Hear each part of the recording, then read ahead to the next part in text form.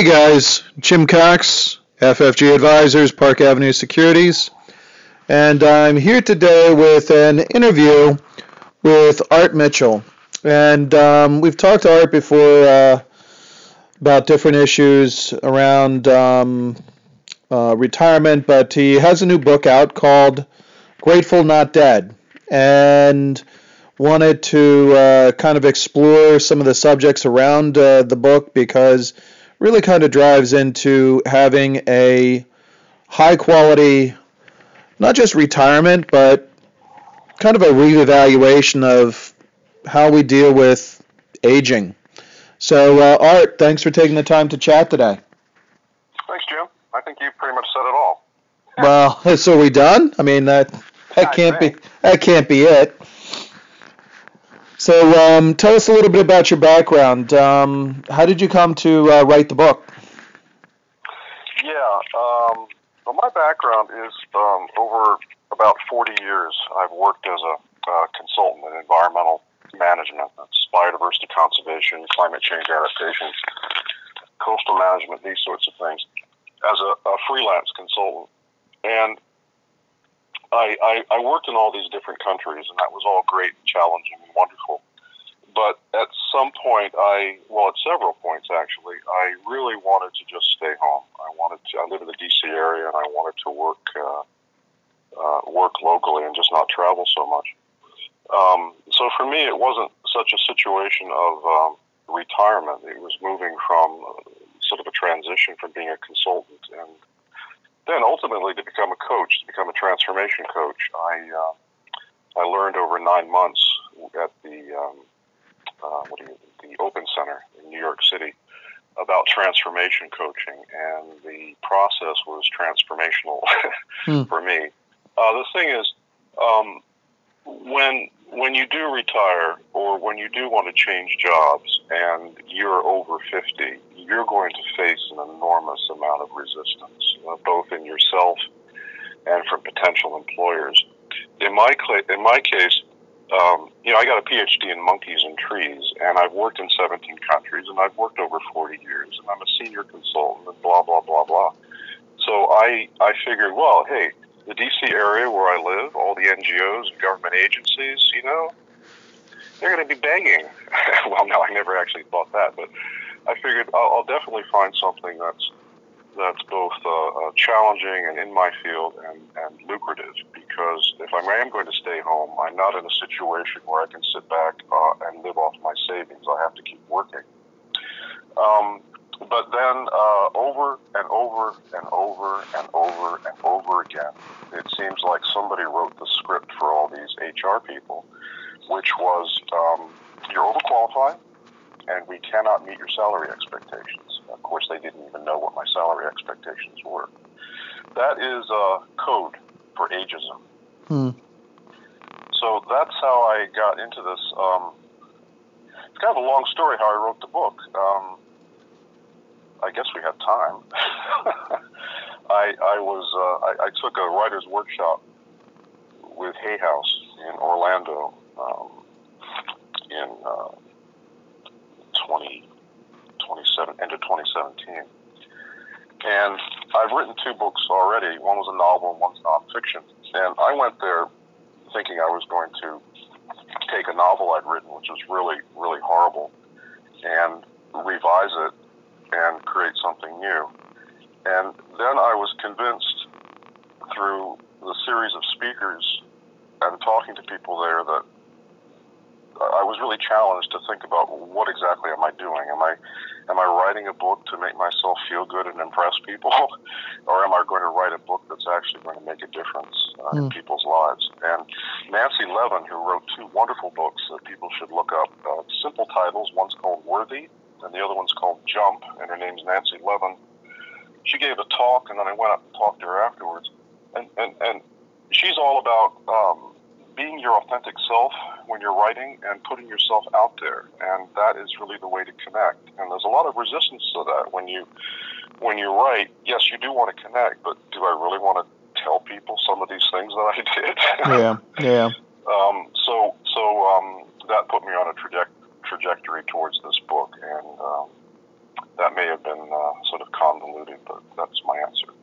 Well, I mean, as far as how much do you actually reveal? I mean, society tells us that we shouldn't really share all these deep personal secrets, but the reality is, in ages past, that's really where the wisdom came from, is the sharing of knowledge from people that came from before us, right? From elders. Yes, that's really very true. It's doubly difficult for a man in this society growing up because, as you probably intimately know, I can't speak for you, but for most men, you grow up trying to cover up any kind of weakness or anything like that, which isn't an issue for me. But you're absolutely right. When you get to a certain age, many things just aren't as important anymore.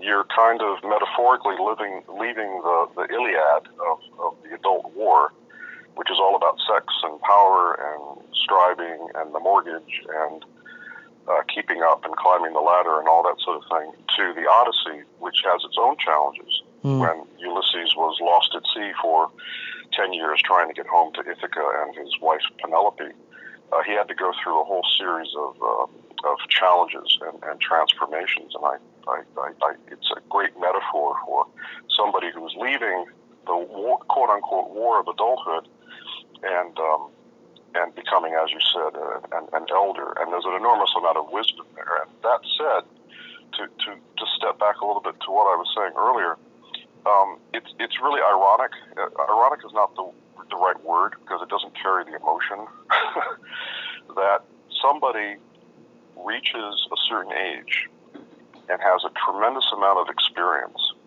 a tremendous amount of wisdom, and right when they're at their peak, they're told, "Thank you, you're not needed anymore." Yeah. And off you go. And if you've saved up a lot of money, the idea is that you're supposed to just sort of sit back and engage in some innocuous hobby and play golf or whatever. I don't know what all the messages that we get, but it's really quite horrible. But in actual fact, we still have a lot to give. But in my case, in the case of many people, it's not so much retirement. It's really a revisiting of your skills and your strengths and reinventing yourself and doing something different, particularly if there's the extra burden or issue of having money coming in. Because 2008 happened to me. I don't know about your listeners. But it happened to everybody. Yeah, it happened to everybody in one way or another. And my wife works as well, and we've had student loans for our kids and mortgages and all sorts of things. And we get Social Security, but there's absolutely no way that we can continue the way we're living without me bringing in income. Income as a consultant overseas was very good, but I just don't really want to travel so much anymore. So I have to do something different. One of the issues that the situation you're describing, it's really a systemic issue. The fact that the economic system undervalues older workers with at the same time bringing in new technology which really multiplies the rate of change and the need for adaptation by people, and it becomes difficult at an older age to keep up with that rate of change, but the lessons are still valuable, and the system really doesn't assign proper value to it because the system is designed to maximize corporate profit. Absolutely, and I think the rate of change is really not so daunting for most people. That's the nudge, nudge, wink, wink, Prevagen commercial stuff that we get all the time. I think most people actually don't want to retire. They are very creative. They do adapt. They've been adapting their entire life. But there is an ism, and that's ageism, that we've bought into our entire life. And been internalized, that when we get to a certain age, we think we can't do certain things or we are less than. Mm-hmm. I mean, one example is if I go upstairs into the bedroom and I suddenly realize, what the hell did I come in here for? And then I think, oh, senior moment. No, it's not at all, because I did the exact same thing when I was 20 and I didn't call it a junior moment. Yeah. And I've taken that line from Ashton Applewhite, who wrote a wonderful book called This Chair Rocks, a manifesto against ageism. See, ageism is really insidious. It's another ism, and it's bound to all the other isms. I'm a cisgender, privileged, white, WASP male, educated. I get it. But when I got to a certain age and I realized I wasn't all that, I also realized that, well, my point is that the real first time that I faced serious, substantial discrimination that was so unfair and made me mad. And I didn't have a sudden epiphany or anything. I always felt I knew this, but it became very intimate to me that, wait a minute, a woman's got a double whammy. That's sexism and ageism. Mm-hmm. A woman of color has got three whammies. She's got racism, she's got sexism, she's got ageism. And they've been dealing with those other whammies their entire life. So my problems, my issues are certainly very important to me, and I'll never, ever minimize them. But I would never, ever minimize anybody else's either. It's for many men, specifically white men, when they confront ageism, it's really very hard. Rate of suicide is very high. All the insurance companies know that men live shorter than women. I think with women, and reel me in if I'm going off on a tangent, but I think women are better capable of dealing with the effects of ageism, and it affects them disproportionately. There's no question about it, because they have been dealing with sexism their entire lives. They've been dealing with an ism. Women also typically are more in tune with their emotions and their feelings, and are able to connect and share with friends about that. But men have been raised to keep those feelings in and to make light of them and to joke about them, quite frankly. So it becomes, it's hard for everybody. Ageism is hard for everybody. So one of the things that you mentioned traveling a lot in your previous career. What does ageism look like in different countries? I mean, is this kind of a unique? Is this a unique American kind of I'm really glad ism? you asked that, and I addressed that. I'm sorry, I addressed that in a little bit in the book, and the thing, yeah, I've worked in 17 countries, a little 16 outside of the U.S., and nowhere, ever did somebody come up to me and say, "Oh, such a burden, my parents, you know, they're going to be moving in, or I've got to put them in a home, or yada, yada, yada." No. They are almost without question an intimate part of the family. And they have a role. They have wisdom. They teach the children. They help with the house. They help with finances.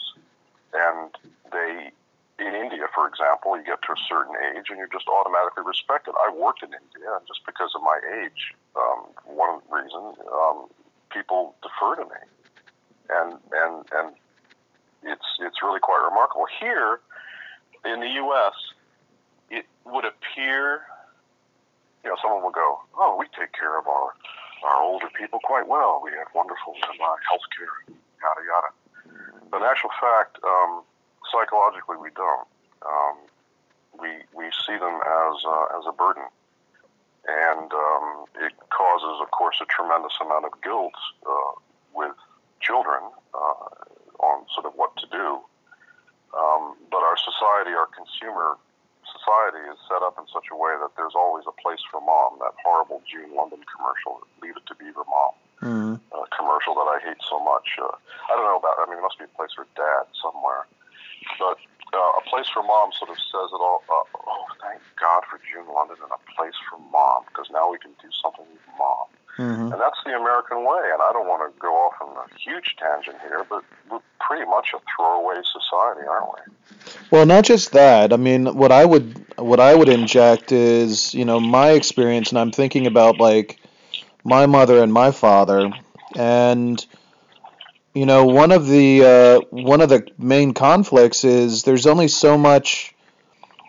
There's a limited band of attention that kind of the system demands of you, and paying the mortgage and doing the work and running the family around and the soccer and blah blah blah, all these other things.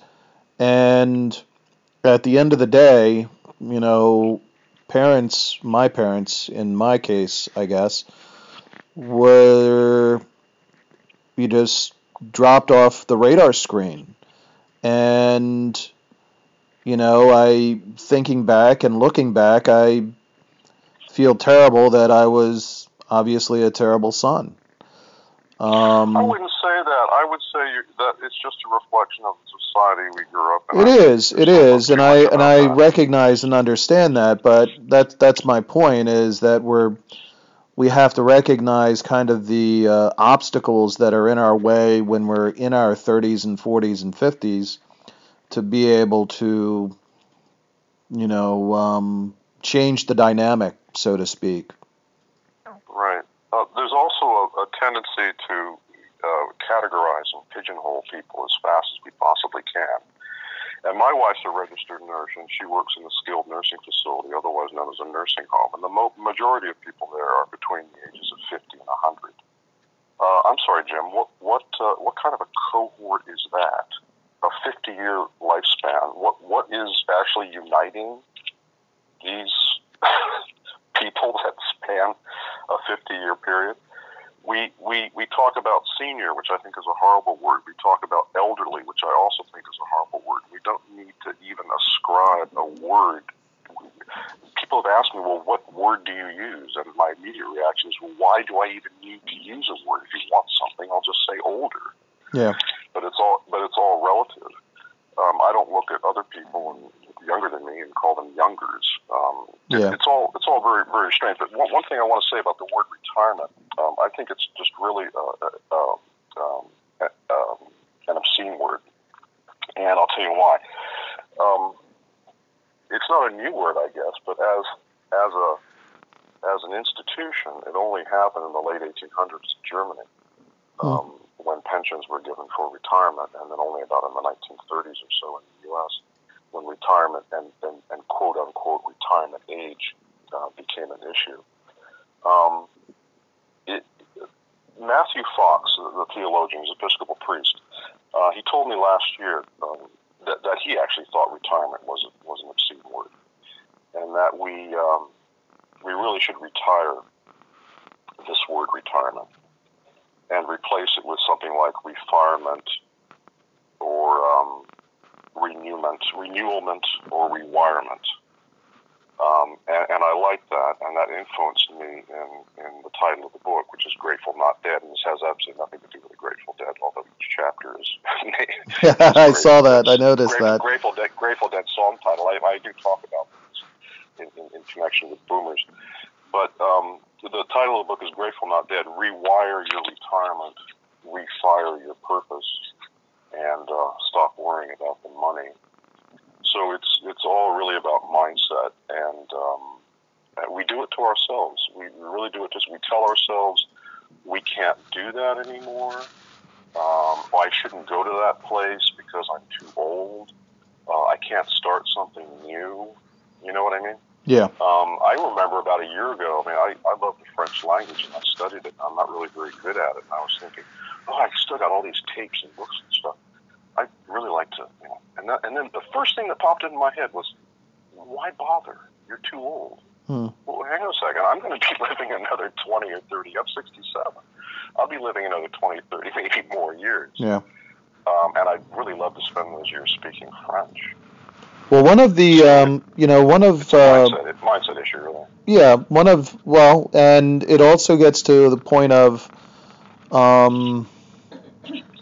don't know what you would call it, but, my grandfather, he passed away a number of years ago. He was 84. And up until the point where he was 83, he always spent time out in a woodshed where he did a lot. He always did construction. He built several houses. He worked for the state of Maryland. And, at 83, he was still working around a table saw with one of those round circular saws. All I could imagine is one day he's going to, slip and he's going to saw off his arm. But, he just was continually active, even at 83. When he stopped being active, his health rapidly deteriorated. Yes, good point. And that, I think, is really a lesson to be taken, that, whether it's in terms of, starting some sort of a charitable practice or a business, or just, you got to stay active in order to maintain a higher quality of life when, you get to your older years. Absolutely, and a lot of people say, or give you the impression, all you need is you got to exercise more, you got to get out there, you got to eat right, you got to do this and that. And yeah, that would be great, but that's really not what this is all about. This is about keeping yourself active mentally. And you can start a business, write a book, do a little dance, whatever, because you're going to have a lot more years to live. And it's very sad. You've seen people like this, Jim, and I'm sure your listeners have. It goes without question. People that get to a certain age, and they've just given up. They've just given up. They've bought into it. Okay, nobody sees me anymore. Nobody really listens to me anymore. I'm on a holding pattern. Yeah. I'm on a holding pattern until I die. And it's if I keep talking like this, I'm going to start crying. Quite frankly, it's incredibly sad and so unnecessary. But it is nothing that anybody has done to them. They have done it to themselves. And once you take responsibility for that yes, I have bought into these issues of whatever ism it happens to be, and I've internalized it and I believe it now. And once you get to that unpleasant place, it's going to be really hard to extract yourself from it. But you're absolutely right. Thank you for giving that example. And he's not out there lifting weights or anything. That's not what we're talking about. He's keeping himself mentally active. I had my grandfather's aunt, who's my great-grandfather's sister. She lived to be 103, and she never married. This is probably one of the reasons. And she was active right up until, I'd say she was probably 102. Mentally active, physically. Yeah. And again, I don't want to be so cavalier when I'm speaking about these things. There are real health issues that people deal with, and that affects you mentally and otherwise. So that is a part of aging. There's no question about it. But we don't need to obsess about it. One thing is the obsession over dementia. That senior moment business. People think that they're losing their memory. In actual fact, the cases of dementia among older people is really a lot lower than a lot of people would expect. A lot lower, but it gets very well publicized. That said, it doesn't exist. But what's prevalent, what's so very common, is anxiety over dementia, and that's what. So, where do you think spirituality comes into play? I mean, it looks clearly, it seems like people are becoming a lot more spiritual. And is spirituality really something that can help in terms of, creating a more, I guess, enjoyable older years? I think it's really essential, quite frankly. Whatever spirituality means to an individual, and it runs the whole, the whole spectrum. I do have a chapter on this. Sorry, I just got distracted for a moment. Now I'm back. Yeah, I do have a chapter on this. When we as I said earlier, sort of leave the Iliad or leave the War of Adulthood, life takes on different meaning, and we do become more aware of our mortality. When we're younger, we're very much aware that it exists. We intellectually understand that we will die, although we don't entirely believe it. We can't believe it could be anything other than this day-to-day routine that we have. And people who have I'll talk about spirituality as opposed to religious dogma.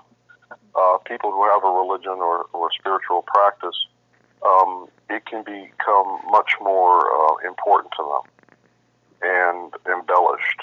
And you're also looking at maybe the religion that you follow and going to church or synagogue or mosque every week. You start looking at it differently, and you start questioning more. I think I started questioning when I was about 14, but and everybody does question, but some question more, a lot more. But what's my point? My point is that I do think that when these concerns of being an adult have been reduced, then we're thinking more about what's within and going into ourselves and understanding ourselves and what that means in relation to the universe and the cosmos and God, if you will, and all of that. And that, and people do turn towards that, and I don't mean turning towards it as a crutch, but just to know yourself better, because to know yourself is basically spirituality.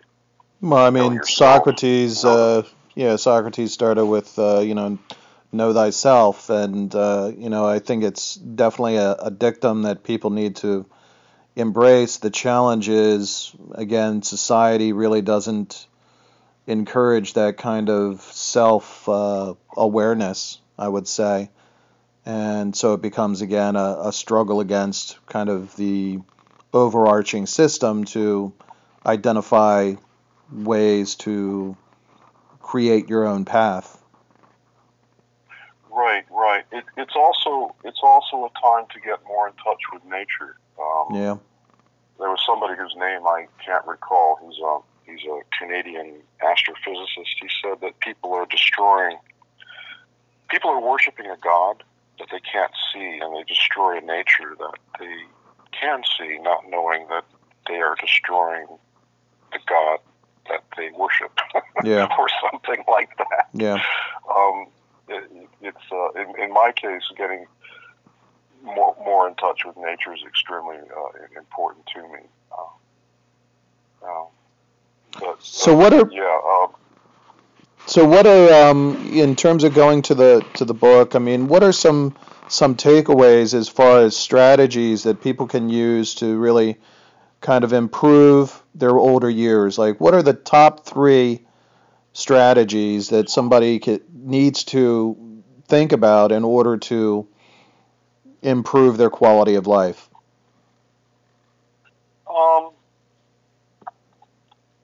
Narrowing it down to 3 is not particularly easy. Well, that's why I made it 3. But I would say, I'll do my best here. I would say, first of all, it's very much about mindset. It's really facing this issue of ageism and what does it mean to me, and how is it affecting me, and why am I so miserable and depressed? And is it me? Is it all me? Or is there something about society that is keeping me this way? It can be something like, when I was younger, I protested against the Vietnam War. I was involved in women's rights and civil rights and all of this sort of thing, and it was wonderful, and it expanded my consciousness, and then I had to become, quote unquote, an adult, and I had other concerns to make my mark in the world, and now here I am at this age. And I'm looking at the world differently. I'm looking at the world more through meaning than through striving. And I want to not so much make my mark, but I want to sort of harvest my wisdom as a kind of legacy for younger people. I want to get involved in activism again. I'm tired. When I say I am speaking of myself, but I'm putting myself in the place of maybe some of your listeners. I'm tired of sitting on the couch and watching TV and angrily identifying obvious problems. I want to get out there and do something. But then something catches it and it says, oh, no, I'll look silly, or no, I'm too old to do that. And in actual fact, there are many, many organizations that could that can help. There's Saging International, there's Conscious Elders Network, there's the Radical Age Movement. If you are just absolutely furious about ageism and want to do something about it. So it's the takeaway here. I don't know if I did 3 there, but anyway, the takeaway is you have a lot more years left, and yes, you might be dealing with some physical issues, and I apologize. I personally am not, and I will at some point. But in spite of that, you don't have to give in to, I guess I'd call it mental illness, which is what ageism is. The effects of ageism on our mind is a form of mental illness. It's telling us a lot of lies. So the first step really is to confront your beliefs of ageism and what it means to quote unquote get old, and what that means to you. And my book is about rewirement, really not retirement. I put retirement in there because it's a marketing ploy, really. If it was a book all about conscious aging or spiritual eldering or living your best life in your golden years or something like that, you may not pick up the book. I might, but I don't know your listeners. But when it's about retirement, we all kind of know what that means. But with rewirement, I have an acronym. I use it as an acronym, REWIREMENT, and I have 10 steps using those letters. The first one is really recognize your ageism and how it affects you. And the second step is to embrace conscious aging. And my book talks all about what that's all about. The next is to wake up to your values and strengths. What are your values? What are your character strengths? And there's a reason for that, because you want to reinvent yourself at some point. Identify your vision and the goals that you have. Everybody needs a vision. Everybody needs specific goals to aim for, no matter what their age is. The next is refire your purpose. I don't believe that purpose is something that you find. I don't think it's something that you create. I think everybody innately has that purpose, and you had it when you were younger, and it's a matter of refiring it, perhaps redefining it.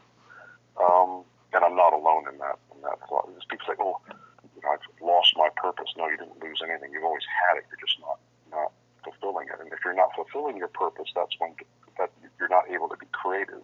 And when you're not able to be creative, implementing your purpose, you become depressed. And that's the source of a lot of depression, no matter what your age is, especially with older people. The next step is envision your work. Like myself, you're going to have to, if you're going to stop doing a thing, and your identity has been so wrapped up in that thing, you can sit around and be depressed, or you can reinvent yourself. Envision some kind of a new work that you can do. And if you're fortunate to be fine with money, then perhaps this can be volunteer work. And I don't mean stuffing envelopes. I mean something that really makes, and it really utilizes your character strengths, your values, and your years and years of experience. And the next is manifest your prosperity. That has to do with the area that you focus on, which is money. But in this case, I'm not giving any sort of tips on saving or investing, because I'm completely incapable of doing such a thing. I'm talking about money shame, mm-hmm. and money pain, and how people need to face that and move beyond that. Anyway, the next step is expand your consciousness. There are many ways to do that. Many of us, including myself when we were younger, we did expand our consciousness through psychedelics. That's still an option. Never went away. But there are many other ways to do that. Rabbi Zalman Schachter Shalomi, Reb Zalman, who wrote this wonderful book, From Aging to Saging. He was founder of the, excuse me if I get it wrong, the Jewish renewal movement, B'nai Or, I think. Anyway, he and Ram Dass were very instrumental back in the 90s with the idea of spiritual eldering and conscious eldering. And Mm-hmm. Reb Zalman has talked at great length about how psychedelics has really changed his view towards religion and all the rest. Bill Wilson, who founded Alcoholics Anonymous. Alcoholics Anonymous is the pure product of his psychedelic experiences. But there are other ways of doing that. There's holotropic breath work, there's yoga, there's just mindfulness in general. So expanding your consciousness does not necessarily require ingesting a psychedelic substance. Yeah. Step 9 is know the numinous. Numinous, that's all about spirituality. And then the last one is take back your power. And that's take all your experience and what you've learned and you've gained and turn it into something. Get involved in activism. The environment needs us. The planet needs us. They need our wisdom. They need our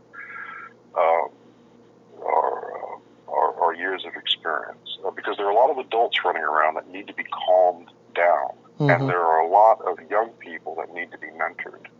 And your experience is very valuable. So those are the 10 steps of rewirement. I think that's a great list and a great acronym in terms of the 10 steps. What I would tie it all together with, though, and bind it up, is the fact that all 10 of those steps require community. And, with a lot of the way that we're conditioned when we're living through our lives, we're in this kind of space where we have to do it on our own. We have to be self-reliant. We have to be individuals. And the reality especially if you're a man. Especially if you're a man. And the reality is that all of those things are strengthened and multiplied through community with other like-minded people. So reach out and expand the people who are positive influences and eliminate the negative ones.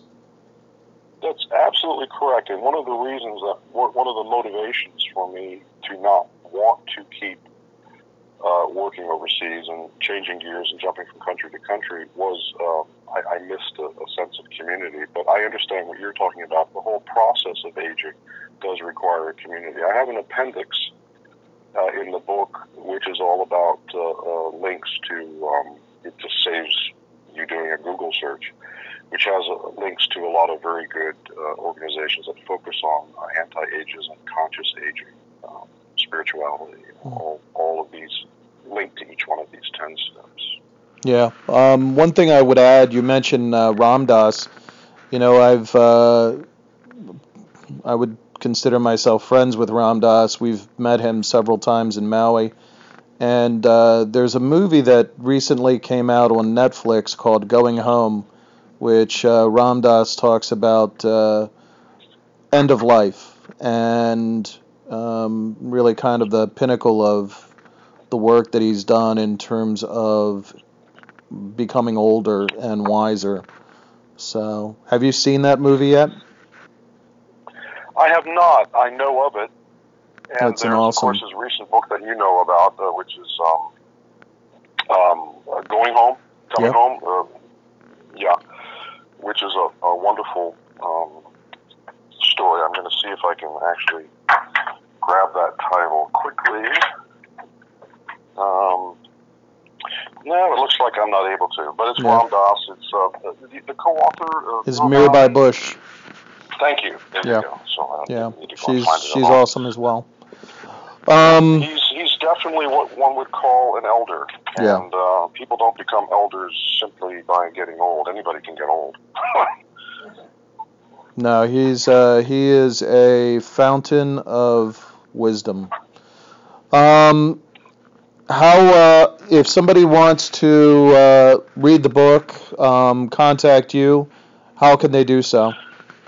Yeah, actually, it's been free on. It just was launched last Thursday, and for 5 days it's free on Amazon. It's a Kindle. I haven't done the paperback will come out in a few months, but it's in Kindle. And if you go there and just type in, you can type in Grateful Not Dead. It should come up. But my full name is Arthur Hayne, Hayne Mitchell.